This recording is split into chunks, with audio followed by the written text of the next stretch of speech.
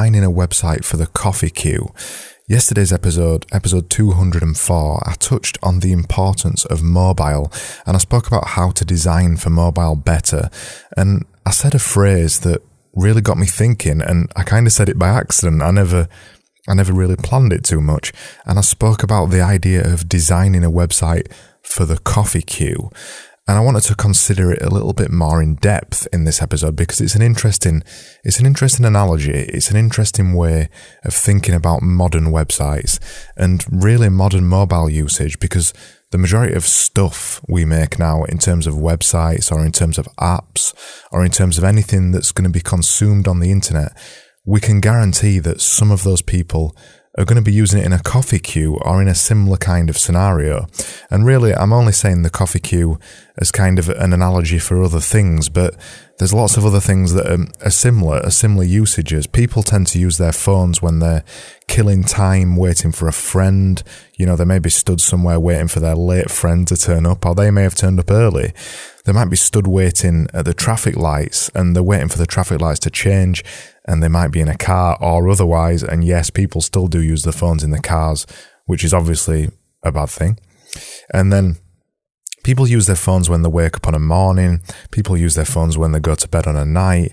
They use their phones when they're generally waiting for any kind of appointment, be it a doctor's appointment or a dentist appointment or a client meeting, whatever that is. They use it when they're bored at the dinner table, and whether you agree with that or not, it's an increasing thing to see.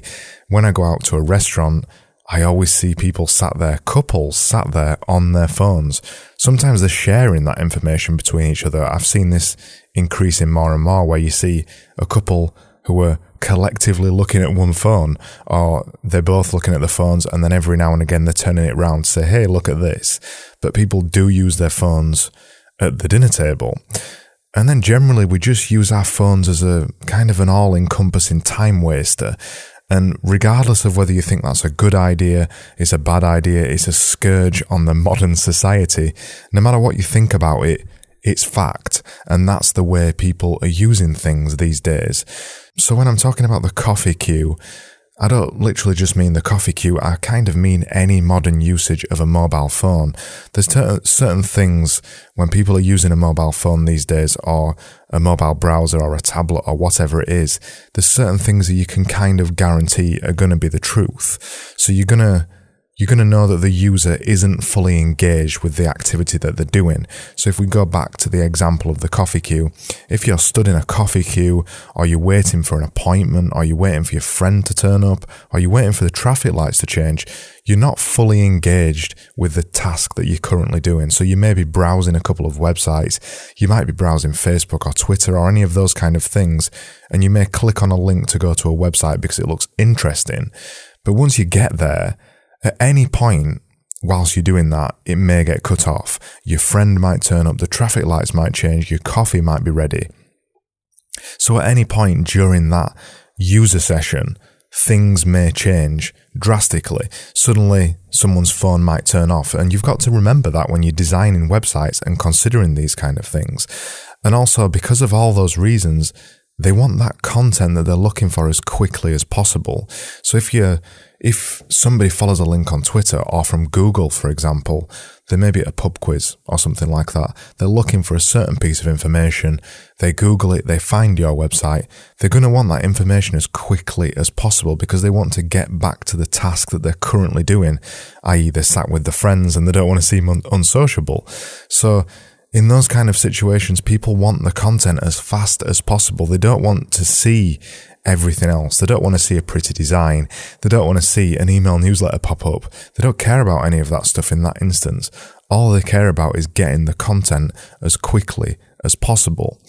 And then two other things as well. They'll likely be on a mobile phone and they'll probably have a worse internet connection than they normally do have. Even though things like 3G and 4G are starting to get pretty damn quick, they still generally have a poorer connection than what you're used to sat at a computer at home or in the office, purely because phone signal drops in and out all the time. If you're moving, if you're walking along a street, for example, you may go under a tunnel or somewhere that blocks the signal, and you lose that signal. So these are all things that need to be considered when you're designing a website for the coffee queue or the traveling person, because their internet connection might drop out at any second, and you need to make sure your website still looks usable and still works in some way. And generally these people want to find something out, or they want to be engaged, intrigued, interested, or surprised.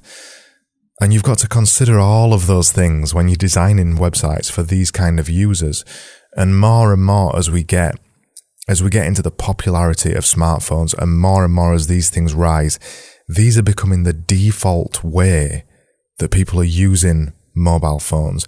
The default way that people are using websites, the default way that people are using apps, the default way of everything on the internet. This is becoming the number one way. At the minute, I see stats of 50 to 70% on some of our analytics for our websites. And this is just going to continue growing and growing and going and growing.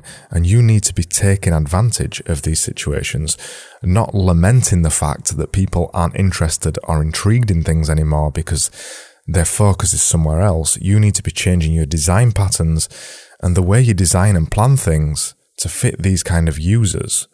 And then finally, people won't really want to do anything complicated because they'll likely forget to finish it. If you're in a coffee queue, or if you're with friends and you're looking for a particular piece of information, you don't want to be distracted by everything else. You don't want to complete a complicated form. You just want to get the information and get out. And you've got to think about all those kind of things when you're designing the next thing that you're involved in, when you're designing the next website or app.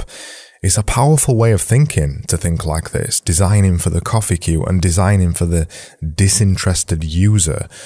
And as I mentioned, this is rising more and more, and this is becoming the default way that people use things. So you need to start paying attention way more to this than you probably have done in the past. That was episode 205, and if you want to find the show notes out about that episode, go over to askadesigneranything.com/EP205. I'm back tomorrow with another episode just like this one, and I hope you join me again. And thank you so much for listening as always, and I'll see you soon.